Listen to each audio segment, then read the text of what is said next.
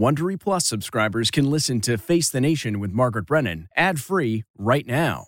Join Wondery Plus in the Wondery app or on Apple Podcasts. This spring, if you'd rather spend time enjoying your lawn instead of trying to keep it alive, there's good news. True Green is the easiest and most affordable way to get a beautiful lawn. All you have to do is water and mow, and they'll do the rest. Weed control, fertilization, aeration, and even some things you might not even think of. They'll do all of it, while you can do literally anything else. With True Green, you can have your lawn looking as good as a putting green. That's not hyperbole. True Green is the official lawn care treatment provider of the PGA Tour. True Green offers a satisfaction guarantee, and they have a verified best price promise, which guarantees you the lowest price with no compromise on quality. You do you. Let True Green do your lawn care. Visit TrueGreen.com to get the best lawn at the best price with the best people guaranteed. Angie's List is now Angie, and we've heard a lot of theories about why. I thought it was an eco move. Fewer words, less paper. No, it was so you could say it faster. No, it's to be more iconic. Must be a tech thing. But those aren't quite right. It's because now you can compare upfront prices, book a service instantly, and even get your project handled from start to finish. Sounds easy. It is, and it makes us so much more than just a list. Get started at Angie.com. That's ANGI, or download the app today. I'm Margaret Brennan in Washington, and this week on Face the Nation, devastating tornadoes in the South, and former President Trump takes his grievances public in his first big campaign rally of the year.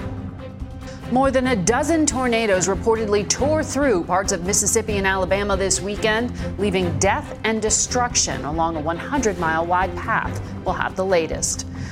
Last night, the former president rallied thousands of supporters in Waco, Texas, with his latest line of attack. The new weapon being used by out-of-control, unhinged Democrats to cheat on election is criminally investigating a candidate. As he and the rest of the political world await action from a Manhattan grand jury in the case related to alleged hush money payments to porn star Stormy Daniels. We'll have new information on that case and the bigger investigation going on in Washington, where a judge is compelling some key allies of Mr. Trump to testify before a grand jury. We'll also look at Mr. Trump's increasingly threatening tone and the growing concerns over violence related to his legal troubles. The twice impeached former president's rhetoric is reckless, reprehensible, and irresponsible. It's dangerous, and if he keeps it up, he's going to get someone killed. We'll talk with Texas Republican Congressman Tony Gonzalez about that and the new developments on border security. Plus, how do we keep the Chinese government from accessing Americans' information through TikTok? Senate Intelligence Committee Chairman Mark Warner has a plan. We'll ask him about it. Biden administration National Security Council spokesman John Kirby will be with us following the repeated attacks by Iranian-backed forces on U.S. troops in Syria. Finally, we'll look at the renewed focus on the Federal Reserve with the head of the Minneapolis Fed, Neel Kashkari. It's all just ahead on Face the Nation.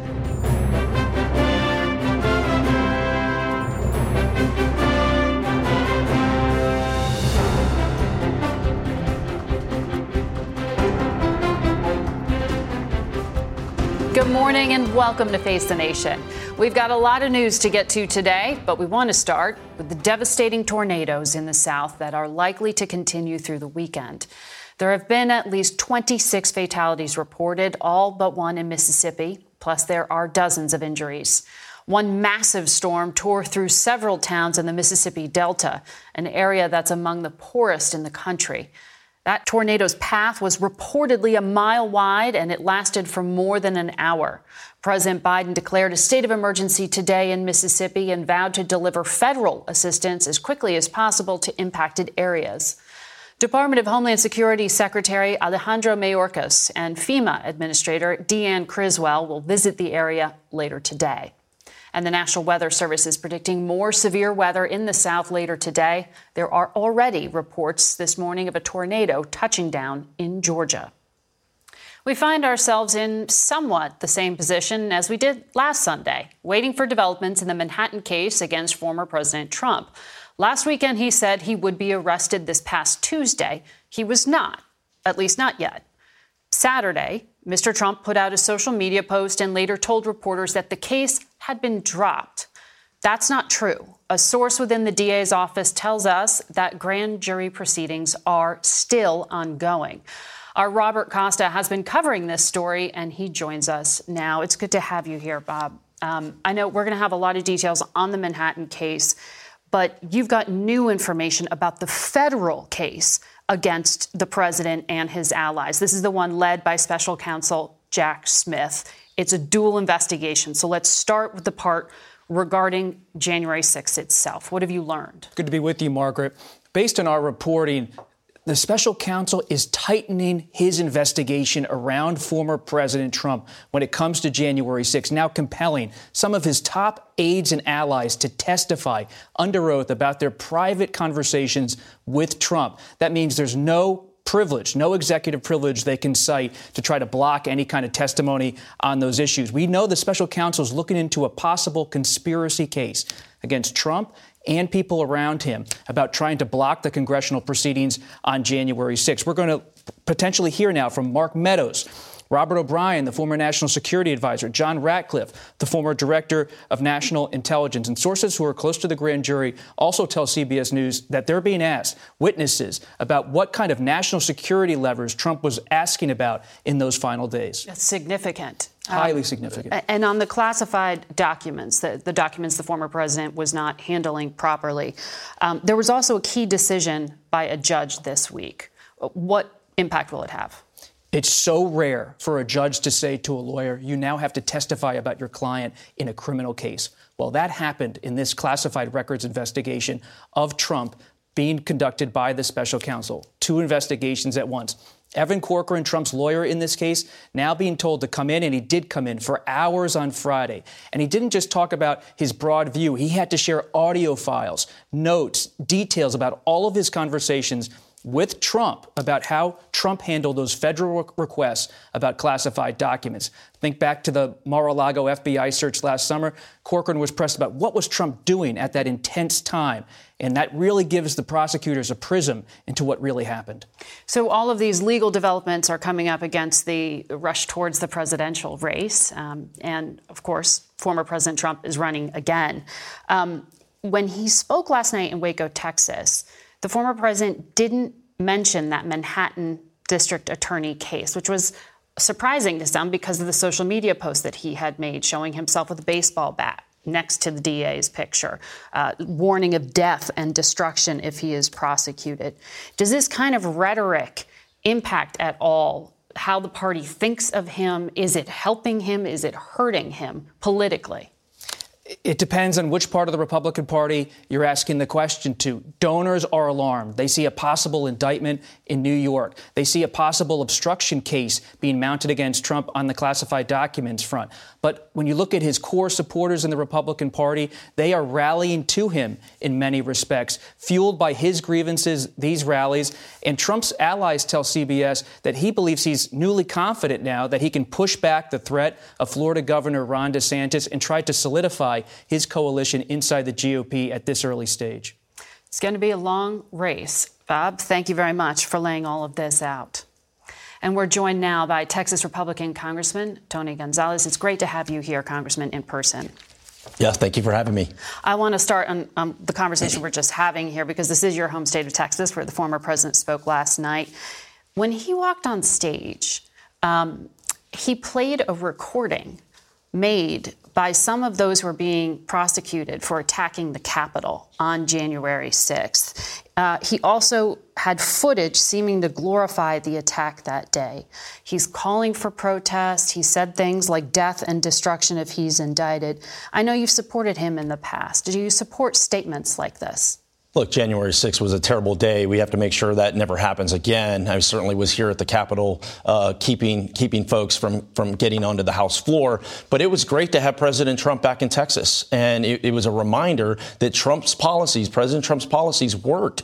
And right now we're in a time where Biden is failing us. And so, I welcome any serious presidential candidate to come to Texas, see it firsthand. In particular, come see the border. So you had endorsed endorsed the former president back in November 2022. Do I understand what you just said means you are also open to other candidates? So I haven't met with President Trump yet. I look forward to meeting with President Trump. But right now, I'm focused on securing this border. Yeah. And I think that's a key part to it. I just want to button this up because I hear what you're saying in terms of policy and substance, but what the former president was talking about was not policy or substance. Don't you see some danger from lionizing those who are being prosecuted for breaking the law and attacking the place where you and other lawmakers work? I mean, isn't that part of it something that must give you pause? The rhetoric is absolutely out of control on both sides, on all sides. But I'd also see, I see President Trump honestly being attacked, being demonized on all these different fronts. Things that are happening to him in regards to the classified documentation, similar things happen to President Biden. You don't see those things. I think a lot of people are done with the political rhetoric. They want solutions. And whichever presidential candidate is going to bring real solutions to their lives is going to get their vote. So I hear that you still support him. It's interesting because you are such an independent voice within the Republican Party. I mean, you've stood apart from your party in a number of things on this program. You've taken stands. You supported expansion of background checks. The Texas GOP censored you because of your support for gay marriage, a bold vote, other things regarding immigration. But this is a line that you feel you can't cross when it comes to criticizing what the former president did with lionizing January 6th attackers? Well, I spent 20 years in the Navy. I'm a retired Navy Master Chief. I'm always going to fight for what I believe is right. And what I see right now is people are fed up with the environment that is happening. They're fed up with the rhetoric. They're tired of inflation. They're tired of the border crisis. Yeah. They're tired of the national security policy. And they want real action. And whoever delivers that for them is going to get their vote, whether it's President Trump or anyone else. So I think that's the part people are missing out on. Including those who attacked law enforcement as they did on that day. That part has to bother you. Look, January 6th should never have happened. And those that are have found wrong for doing that, they need to be held to the highest standard. I absolutely agree with that. They were singing last night as the walk-on song for the former president of the United States. 17 of the 20 inmates held in that jail were accused of assaulting law enforcement. Yeah, look, that's a walk-on song. There is no room for anyone that assaults law enforcement, right? Similar to what happened in Oregon or anywhere else throughout our country. We have to absolutely surround our law enforcement and ensure they have the toughest job right now. You have to get it right every single time. Yeah. So now's not the time to attack law enforcement. Okay. Well, let's talk about the border and law enforcement there. In your district Friday, there was this horrific case of these 2 migrants found dead, others suffocating to death in this train.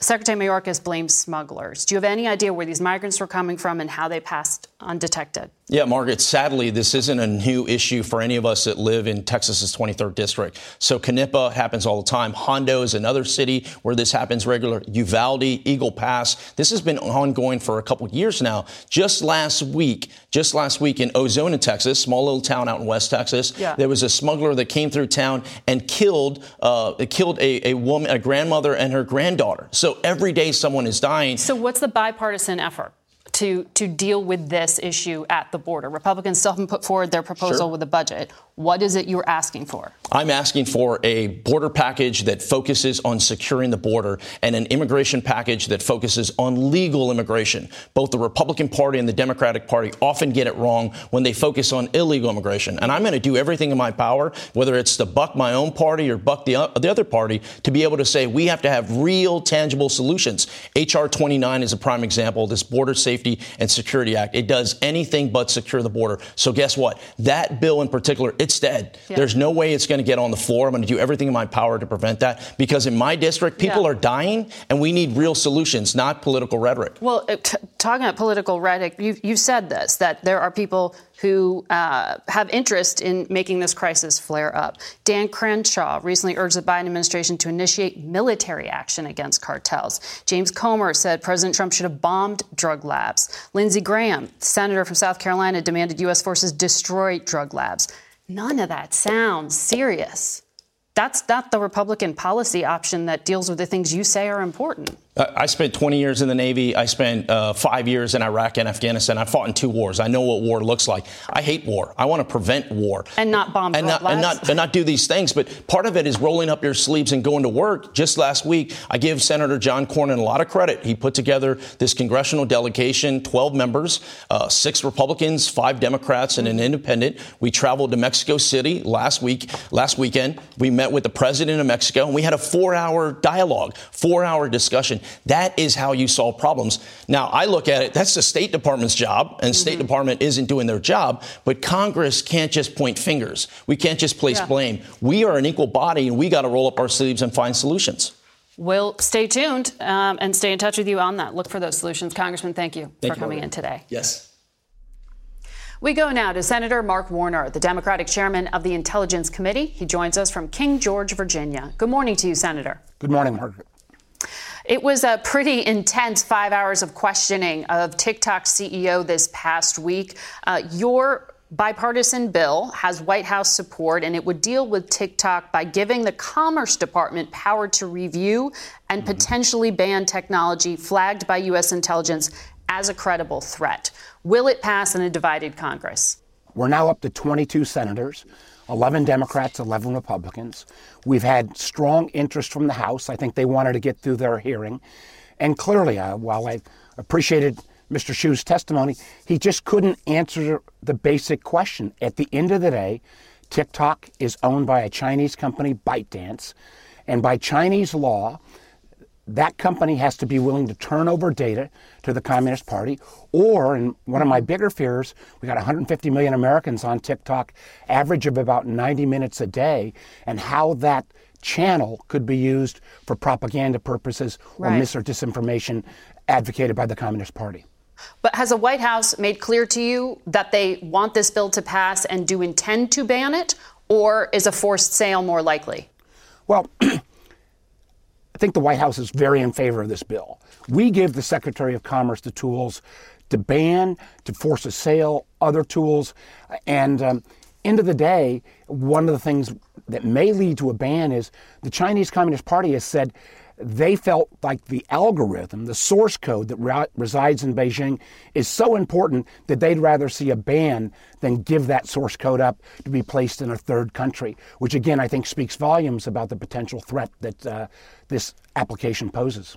Well, the Commerce Secretary, though, recently said that the politician in her thinks a ban will mean losing every voter under 35 forever. And if you look at use of TikTok, I mean, just last week, President Biden showed up in celebrity videos on TikTok from the White House.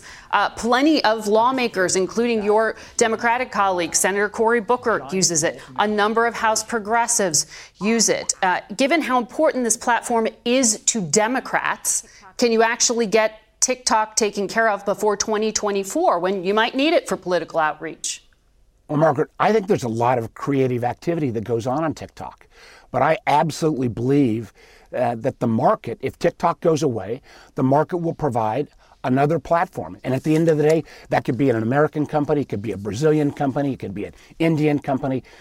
All those companies but the Commerce Secretary is saying there's a political cost if it goes away. And that's what she fears. I think, listen, and you're empowering her. I have met with Gina Raimondo on this issue.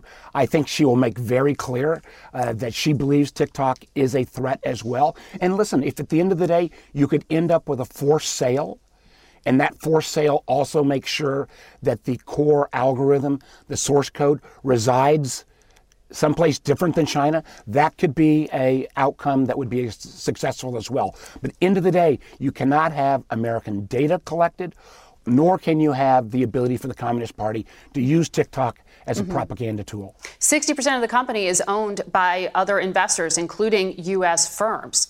So is this a policy that you really need to address with Americans to stop them from investing in companies like this? Well, that's one of the reasons why I think our approach, the Restrict Act, says rather than dealing with TikTok in a one-off fashion, or a few years back it was Huawei, the Chinese telecom provider, or years earlier the Russian software company Kaspersky, we need to have a set of tools, rules-based, so they can stand up in court. TikTok would still get its day in court, even under our law, that says if there's a foreign technology, from a place like China and Russia, and it poses a national security threat. And one of the things we also require is that the intelligence community has to declassify as much of this information as possible. So it's not simply like, hey, trust the government. We got to make the case. I'm going to ask you, since you sit on the Senate Banking Committee, about this rolling turmoil that we are in. Do you think there needs to be more regulation of mid-sized banks now? If it ends up that a stress test that would have been applied to these mid-sized banks would have spotted this, of course I'd add additional regulation. I think, though, what it appears to me is two things happened. One, basic banking regulation. If this had been only a $5 billion bank, not a $200 billion bank, should have spotted the fact that this management and the regulators missed basic banking 101, the interest rate mismatch. And two, one of the things I think we also have to look at is this was the first time we've had an internet-based run. There was literally $42 billion taken out of this bank in 6 hours. That's the equivalent of 25 cents on the dollar. And I'd like to know why some of the venture capitalists spurred this run in the first place. Interesting topic. I want to ask you, though, as well, about your relationship with SVB Bank and political donations. You received $21,600 from their political action committee, nearly $6,000 from its CEO. Do you feel any pressure to give those funds away? Is there a point to it? We're going to hear the facts on Tuesday. And if there's malfeasance at the bank, of course I'm going to give the money back. Okay. Senator, before I let you go, I want to just follow up on what you shared with us when we spoke back in January, when you were very frustrated that the administration wasn't sharing more information about the classified materials improperly held by the current president when he was out of office and the former president. You've been briefed. Any more clarity on this? Any further information? We need more information about these documents. And more importantly, we need to make sure that what the intel community has done to mitigate the harm. And we're still in conversations with the Justice Department. The administration's position does not pass the smell test. We've got a job not to go into the legal ramifications, but to make sure that the intelligence community has done what's right. And we've got some additional tools. We can restrict some of the spending. We're in active conversations with the Justice Department, but we've got to get those documents. All right. Senator Warner, thank you for your time today.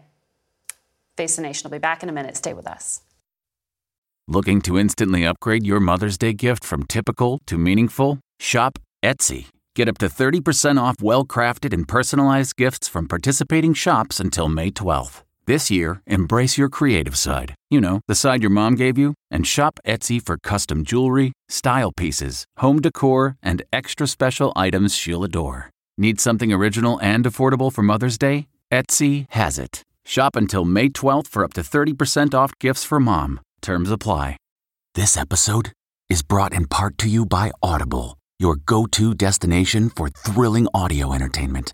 Whether you're looking for a hair-raising experience to enjoy while you're on the move or eager to dive into sinister and shocking tales, Audible has an exclusive collection of thrillers from best-selling authors that will keep you on the edge of your seat. Like James Patterson's first audio-only thriller, The Coldest Case. Experience stories like never before, where every chilling detail is brought to life by captivating sound design.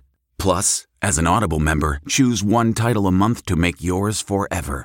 And now, new members can try Audible free for 30 days. Just visit audible.com/WonderyPod or text WonderyPod to 500-500. That's audible.com/WonderyPod or text WonderyPod to 500-500.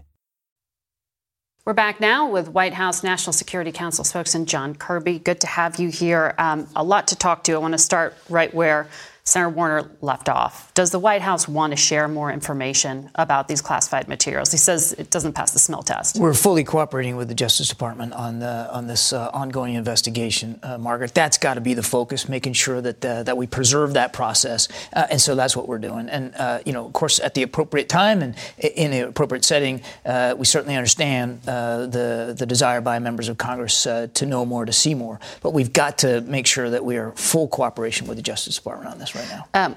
As for what Senator Warner was laying out there and giving the White House the tools to make a call on TikTok, this has been going on for years now. Yeah. The review of whether to allow it. If it's a national security threat, doesn't there need to be swift action rather than more debate? Well, there's an ongoing, as you know, in review by the Committee on Foreign Investment in the United States. Ongoing review. It's an independent review. We want to respect that process. But look, in the meantime, the president's already said we absolutely have national security concerns about that application, and he's banned it from government devices. We don't want to get ahead of this review. We have endorsed the Restrict Act, pending legislation. We'd love to see that passed by the Congress so that the president can have additional tools and authorities. We showed a video in that last segment of the president on TikTok from a video shot by a celebrity inside the White House.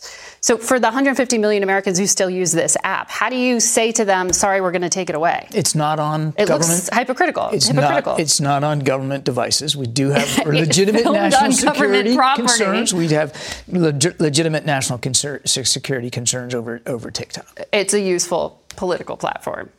I just would tell you that, again, that our concerns on the national security front are valid. We've banned it on all government devices. We got to get through this CFIUS review to see what the outcome is there before we move ahead. In the meantime, again, the president welcomes congressional action on the Restrict Act. Well, we'll see when it moves and what the action will be, ban or for sale.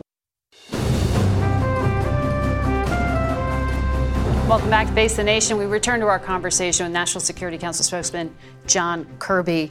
I want to ask you about what has been happening in Syria with these attacks on U.S. forces there. We had this deadly attack on Thursday by these Iran-aligned groups, a U.S. retaliation, and then 3 other known attacks on U.S. positions. President Biden said he would act if U.S. troops were under fire. Is the U.S. going to retaliate? We have acted with U.S. troops under fire. First of all, condolences. Our condolences to the family of the U.S. contractor, U.S. citizen who was killed. That's devastating news that no family wants to ever get, and we certainly grieve with them. And we're obviously hoping for a speedy recovery for those who are still suffering from the wounds. But this was a serious attack by these militant groups, and the president retaliated swiftly and boldly, significantly, to deal with that. You're right. There was some follow-up response. At least 3 from these militant groups. Not a lot of damage caused, although the one service member was injured. So we're going to see where this goes. But the president in Ottawa made it very clear that we're going to always act to defend our troops and our facilities. And here's what's not going to change, Margaret. The mission in ISIS is not going to change. We have under 1,000 troops in Syria that are going after that network, which is, while greatly diminished, still viable and still critical. So we're going to stay at that task. The president is committed to keeping those 900 or so troops in Syria. Right. Absolutely. The head of Central Command testified earlier in the week there have been 78 attacks by Iran-backed groups against Americans since 2021. That was before these recent strikes. They don't appear to be deterred by these verbal threats or even the retaliation. That's why, again, the president acted so swiftly and boldly here in this particular case. And I certainly am not going to rule out the potential for additional U.S. action if the president deems it appropriate and necessary to continue to protect our troops and our facilities. We're going to keep at that. And that message is sent loud and clear. Now, again, these Iran-backed militant groups, they're going to have decisions that they're going to have to make. They need to know. And we demonstrated it here this week that the United States will always act decisively to protect our people. But to cause American fatality, did this Iranian-backed group know that parts of the radar defense system were not fully operational at the time they carried out that drone attack? We've seen no indication that they had that kind of knowledge. And in the past, on some of these other attacks, I mean, they have used similar capabilities to go after our troops and our facilities there in Syria. So there's no indication that they would have had knowledge of that.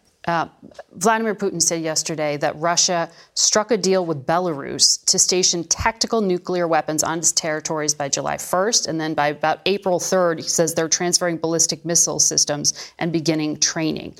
Is he serious? Is this just more saber rattling? We're just going to have to watch and see where this one goes, Margaret. No movement so far. We have not seen any indication that he's made good on this pledge or moved any nuclear weapons around.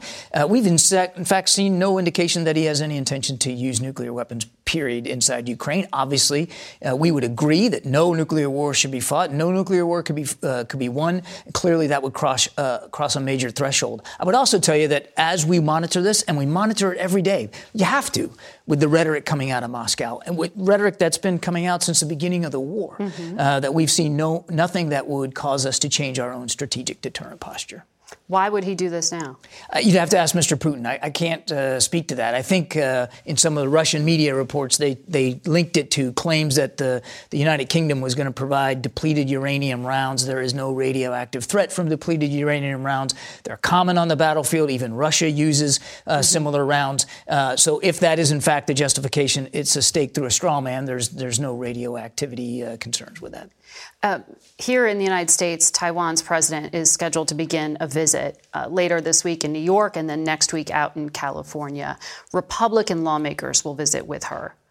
Has the White House asked Democrats not to do so? There's been no request by the White House to Democrats not to meet with President Tsai. The members of Congress have every right to manage their agenda and their meeting schedule as they seem fit. I think it's important to remember what this is. This is a transit. They're normal. She's done 6 before. It's a long transit. She's done 6 before. Tension with China's never been this high. There we are. And look, we understand that. And the president has said clearly he believes it's important to keep the lines of communication with China open. He wants to have another conversation with President Xi. We'll move in that direction. But these transits are normal, particularly for this particular president. No date for that call with President Xi yet.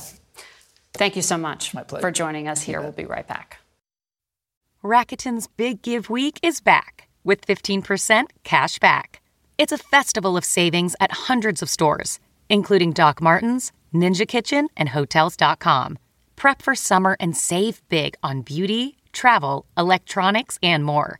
It's one of Rakuten's biggest cashback events, and it's on May 6th through May 13th. Join today for free and get an extra 10% cashback boost. Go to Rakuten.com or download the Rakuten app today. That's Rakuten. Shoppers get it. Getting the smile and confidence you've been dreaming about, all from the comfort of your home, isn't a total mystery with Byte clear aligners. Just don't be surprised if all your friends start asking, "What's your secret?" Begin by ordering your at-home impression kit today for only $14.95. Byte clear aligners are doctor-directed and delivered to your door. Treatment costs thousands less than braces, plus they offer flexible financing, accept eligible insurance, and you can pay with your HSA FSA. Get 80% off your impression kit when you use code WONDERY at Byte.com. That's BYTE.com. Start your confidence journey today with Byte. We now return to former President Trump's legal problems in that Manhattan case being prosecuted by District Attorney Alvin Bragg. We're joined once again by our Robert Costa, and joining us remotely, our CBS News legal analyst Ricky Klayman, along with former New York City Police Commissioner Bill Bratton, who also happens to be Ricky's husband, in full disclosure. They are both in Naples, Florida, and we're so glad that they can join us together because I do want to start on the legal and security aspects of this case. Ricky, last night, the former president told reporters he thinks the case against him has been dropped. We've seen no evidence to back that up. What is reality about what to expect in the coming days from this grand jury? From all of the information that we have, the grand jury is set to meet, as usual, on Monday. The grand jury usually sits Monday, Wednesday, and Thursday. We do not know if they are done with their evidence yet, but when they finish, we assume that Alvin Bragg's office will come to them with a draft indictment, at which point he will put forward the charges that he intends to prosecute. The district attorney or his people are excused from the room. The grand jurors deliberate. It takes a vote of 12 out of 23 grand jurors to return an indictment. It could happen as early as this week. It could happen.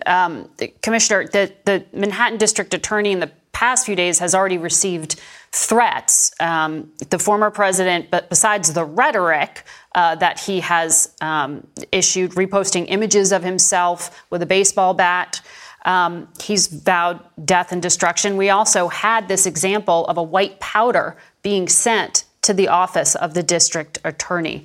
Can you just give us a snapshot of the threat level right now? Well, as you might expect, the threats that are being made by the former president, which are unfortunate, law enforcement officials will be responding accordingly in the sense of ramping up security, certainly around the district attorney and others affiliated with this case. The district attorney is normally provided with New York City police protection. That protection has, in fact, been expanded. There is significant protection around that courthouse, in that courthouse, if, in fact, that is the courthouse that is going to be used for an arraignment if there is an indictment.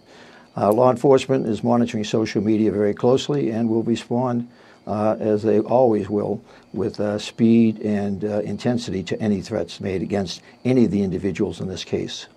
If there is an indictment, Commissioner, can you walk us through what an arrest of a former president looks like? I mean, this seems unprecedented. Will anyone even be handcuffing him, for example? If there are handcuffs, the president's going to have to bring them himself. I don't imagine that the court officials will require handcuffs be placed on the former president. That's a policy decision. It's thought that the president would like to have that photo, but I don't think the officials in New York are going to provide that opportunity. If there's an indictment or indictments, the president will be required to surrender someplace in Manhattan at one of the courthouses where he would be basically fingerprinted electronically, photographed, and basically given a booking number, if you will, at which time he would then be taken before a judge to be arraigned on the charges contained in the indictment. The way it works is the, if you will, the booking would be supervised by people from Alvin Bragg's office. New York police are there for security purposes. Secret Service would be there every step of the way, as they are required to do to protect the president.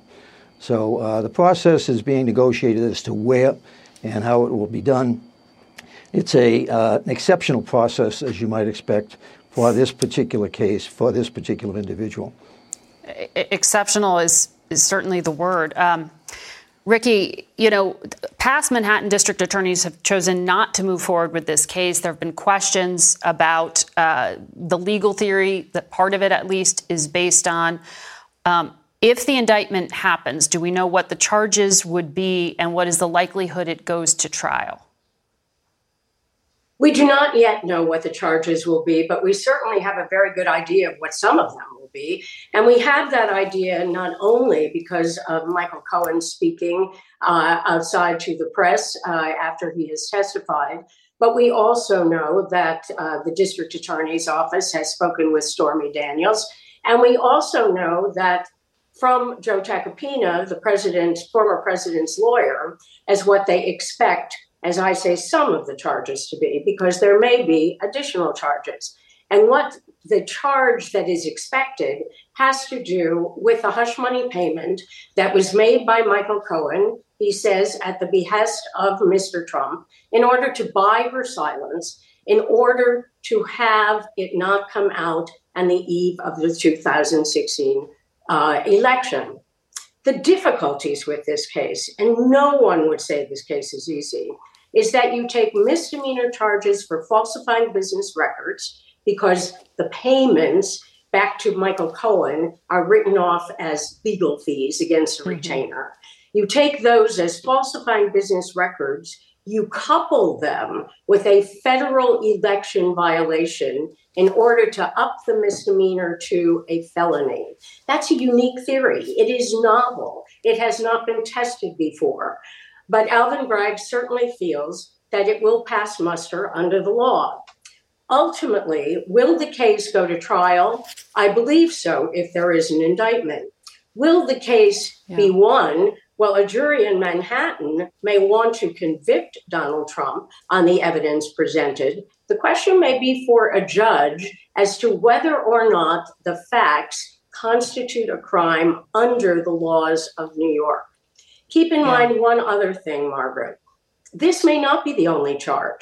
There may be tax evasion charges. There may be other kinds of charges that have been looked at by Mr. Bragg's predecessor, which had to do with inflation and deflation of property values that are currently being looked at in a civil case by the New York Attorney General. So we don't ultimately know what the final charges will be if there is an indictment.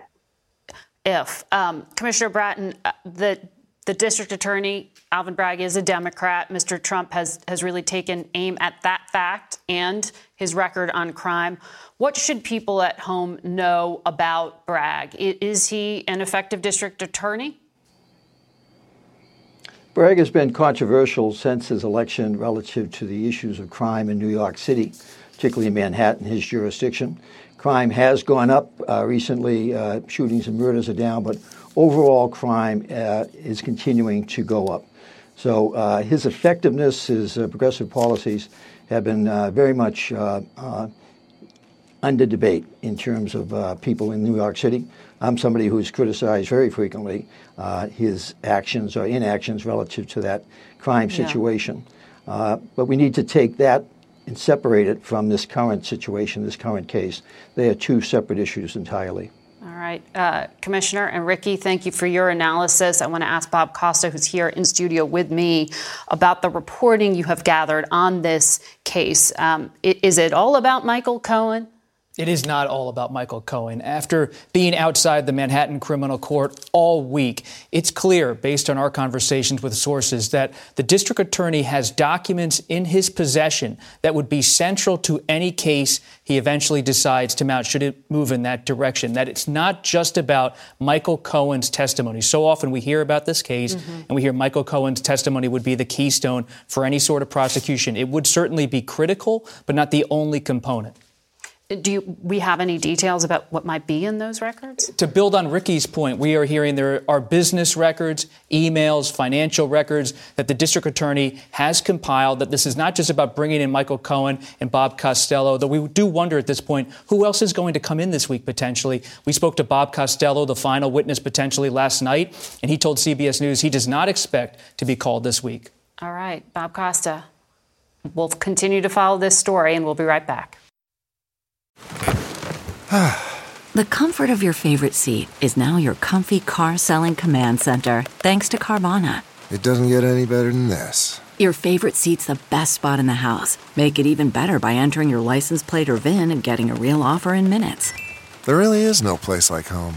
And speaking of home, Carvana will pick up your car from yours after you finalize your offer. Visit Carvana.com or download the app and sell your car from your comfy place. The comfort of your favorite seat is now your comfy car selling command center, thanks to Carvana. It doesn't get any better than this. Your favorite seat's the best spot in the house. Make it even better by entering your license plate or VIN and getting a real offer in minutes. There really is no place like home. And speaking of home, Carvana will pick up your car from yours after you finalize your offer. Visit Carvana.com or download the app and sell your car from your comfy place. We go now to the president of the Federal Reserve Bank of Minneapolis, Neel Kashkari, who joins us this morning from Minnesota. Good morning to you. Good morning, Margaret. How stable is the U.S. banking system right now from your perspective? And are you confident that the risk level we saw out in California and in New York with these failed banks doesn't exist elsewhere in the country? The banking system is resilient and it's sound. The banking system has a strong capital position and a lot of liquidity and has the full support of the Federal Reserve and other regulators standing behind it. Now, I'm not saying that all of the stresses are behind us. I expect this process will take some time, but fundamentally the banking system is sound. This process, what do you mean by that? Well, when tensions flare up in the banking system and stresses emerge, we often hope that they will be resolved very, very quickly. Sometimes it takes longer for all the stresses to work their way out of the system. So we know that there are other banks that have some exposure to long-dated treasury bonds, who have some duration risk, as they call it, on their books. We also know that commercial real estate, there are a lot of commercial real estate assets in the banking sector, and there are some losses that will probably work its way through the banking sector. So that process will take time to fully become clear. But fundamentally, the banking system has a lot of capital to be able to withstand those pressures. And you mentioned commercial real estate because so many of these mid-sized banks are lenders in that space. So that could impact construction. In other words, this could have a real impact on the economy. Does it tip us towards recession? Well, it definitely brings us closer. Right now, what's unclear for us is how much of these banking stresses are leading to a widespread credit crunch. And then that credit crunch, you're right, just as you said, would then slow down the economy. This is something we are monitoring very, very closely. Now, on one hand, such strains could then bring down inflation, so we have to do less work with the federal funds rate to bring the economy into balance. But right now it's unclear how much of an imprint these banking stresses are going to have on the economy, but it's something to watch very carefully, and that's what we're focused on. And Chairman Powell said as much this past week at the Federal Reserve that tightening in credit might be doing your work for you in terms of slowing down the economy. Does that mean it would make Neel Kashkari hit the brake on rate hikes at your next meeting? Well, we have to see. Right now the stresses are only a couple weeks old. There are some concerning signs. The positive sign is deposit outflows seem to have slowed down. Some confidence is being restored among smaller and regional banks. At the same time, we've seen the capital markets have largely been closed for the past 2 weeks. Yeah. If those capital markets remain closed because borrowers and lenders remain nervous, then that would tell me, okay, this is probably going to have a bigger imprint on the economy. So it's too soon to make any forecasts about the next interest rate meeting that we have, the next FOMC meeting, but these are the factors that I'm going to be most focused on. When it comes to confidence among Americans in the system right now, CBS News just recently did a poll, and only 15% of people polled by us said they had a lot of confidence in the Federal Reserve's ability to manage these bank issues. Why should the public trust the Fed now when this risk to banks was missed out in San Francisco, in New York, and when the Fed was late to the game on catching up with inflation? The COVID pandemic has thrown some curveballs at us that none of us have experienced in any of our lifetimes. And it has taken us time to catch up and figure out exactly where the economy is headed. The interest rate risk that brought down Silicon Valley Bank is something that we've all been very focused on. We've been communicating it to banks all across the country for the last couple of years that interest rates are going up. And most banks have done a much better job of managing their risks in advance of those interest rates going up. And so there's still uncertainty in the economy. There are still stresses. Mm-hmm. You have a group of people at the Federal Reserve who are totally committed to our mandates, committed to achieving the public service responsibilities that we have, and we are going to continue to let the data and the evidence guide us. And that is the best reassurance that I can give, is that a group of people are nonpartisan, focused on doing their very best on behalf of the American economy and American households. Well, we're about to see the first hearing on Capitol Hill this week about what just happened. But there were flashing warning signs out there at SVB Bank, the Silicon Valley Bank, in the months leading up to its failure. On this program just earlier today, Senator Warner of Virginia, who's on the banking committee, said the regulators missed basic banking 101, the interest rate mismatch. How could that risk have been so missed by the regulators at the Federal Reserve in Washington and in San Francisco? Well, I don't know any specifics about the SVB case because they're not regulated by the Minneapolis Fed. And I know Vice Chair Barr is conducting a rigorous review to understand exactly what happened. It has been publicly reported that the Federal Reserve did take action specific to SVB to get them to address these exposures. I don't know more than that. And I'm looking forward to Michael Barr's review and his findings, which we're all going to take very seriously. I can tell you at the Minneapolis Fed, we have conversations with our bank supervisors and then with the banks about these risks all the time. It doesn't mean that we're not going to make mistakes, doesn't mean that we are perfect, but I know across the Federal Reserve that bank supervisors have been focused on these very exposures since before the interest rate increases even began last year. Well, just on this program last week, Senator Warren says she doesn't have confidence in Mary Daly, the San Francisco Fed president. Do you? I do. I know Mary Daly exceptionally well. I've worked closely with her for the last several years. She's an outstanding public servant, committed to helping all of us fulfill our mission for the public. Nonetheless, we have to look at the findings that Vice Chair Barr comes out with, take those findings very seriously, and potentially make changes based on those findings. But I know that Mary Daly and all of my colleagues at the Federal Reserve are doing our very best. So you have experience in banking crises from your work back with TARP, the rescue program in 2008. I wonder what you think now. Do you think there needs to be more regulation? Should deposit insurance on accounts above $250,000 be raised? And should those rollbacks from 2018 be reinstated in terms of regulation of mid-sized banks? Well, we have fundamental issues, regulatory issues facing our banking system. I have argued for years that the biggest banks in the world are still too big to fail. This question is now beyond doubt. Right. The reason that deposits are flowing to the big banks, the reason that Credit Suisse was bailed out by the Swiss government is because banks have this premium position, and it's unfair. It's an unfair playing field that puts enormous pressure on regional banks and community banks, and that needs to be addressed. We need regional banks in America. We need community banks in America. So once we get through this stress period, we have to come up with a regulatory system that both ensures the soundness of our banking system, but is also fair and even so that community banks and regional banks can thrive. We do not have that today. Neel Kashkari, I look forward to talking to you again about this. We're going to have to leave it there, and we'll be back in a moment. That's it for us today. Thank you all for watching. Until next week. For Face the Nation, I'm Margaret Brennan. Today's guests were Virginia Democrat and Senate Intelligence Committee Chairman Mark Warner, Texas Republican Congressman Tony Gonzalez, National Security Council spokesman John Kirby, CBS legal analyst Ricky Clayman, former New York City Police Commissioner Bill Bratton, and President of the Minneapolis Federal Reserve, Neel Kashkari. The executive producer of Face the Nation is Mary Hager. This broadcast was directed by Shelley Schwartz. Face the Nation originates in CBS News in Washington. For more Face the Nation, we're online at facethenation.com, and you can follow Face the Nation and CBS Radio News on Twitter, Instagram, and Facebook. Face the Nation is also rebroadcast on our CBS News streaming network on Sundays at 1:30, 4, 10 p.m. Eastern, and again at 4 a.m. the next morning. And it's available through our apps, CBS News and Paramount Plus. If you like Face the Nation with Margaret Brennan, you can listen early and ad-free right now by joining Wondery Plus in the Wondery app or on Apple Podcasts. Prime members can listen ad-free on Amazon Music.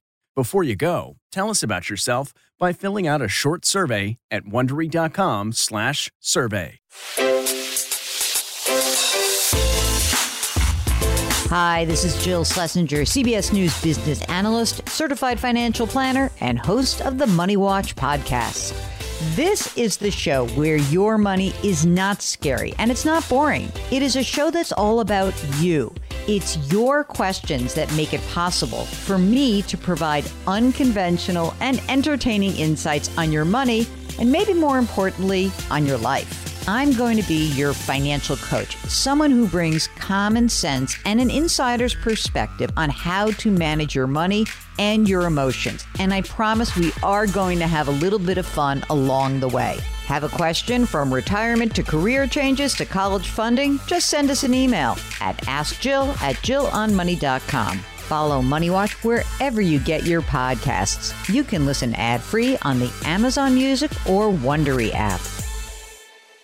The Hargan women seem to have it all. From the outside looking in, we were blessed. My mom was amazing. But as detectives would soon learn, there was a lot going on inside the Hargan household. Ashley and I have been calling my mom and the house and Helen. Okay. No one's answering. 63-year-old Pamela Hargan gunned down in her own home. Her youngest daughter, Helen, lay dead upstairs. Patrol, when they arrived, assumed or thought that there might have been a murder-suicide. But for the detectives on the scene, there were things about the scene itself that were concerning to us on day one. Who would want to kill their mother and their little sister? There is no boogeyman here. It is exactly who we think it is. I'm Peter Van Sant from 48 Hours. This is Blood is Thicker, the Hargan family killings. Listen to Blood is Thicker, the Hargan family killings, early and ad-free on Wondery Plus.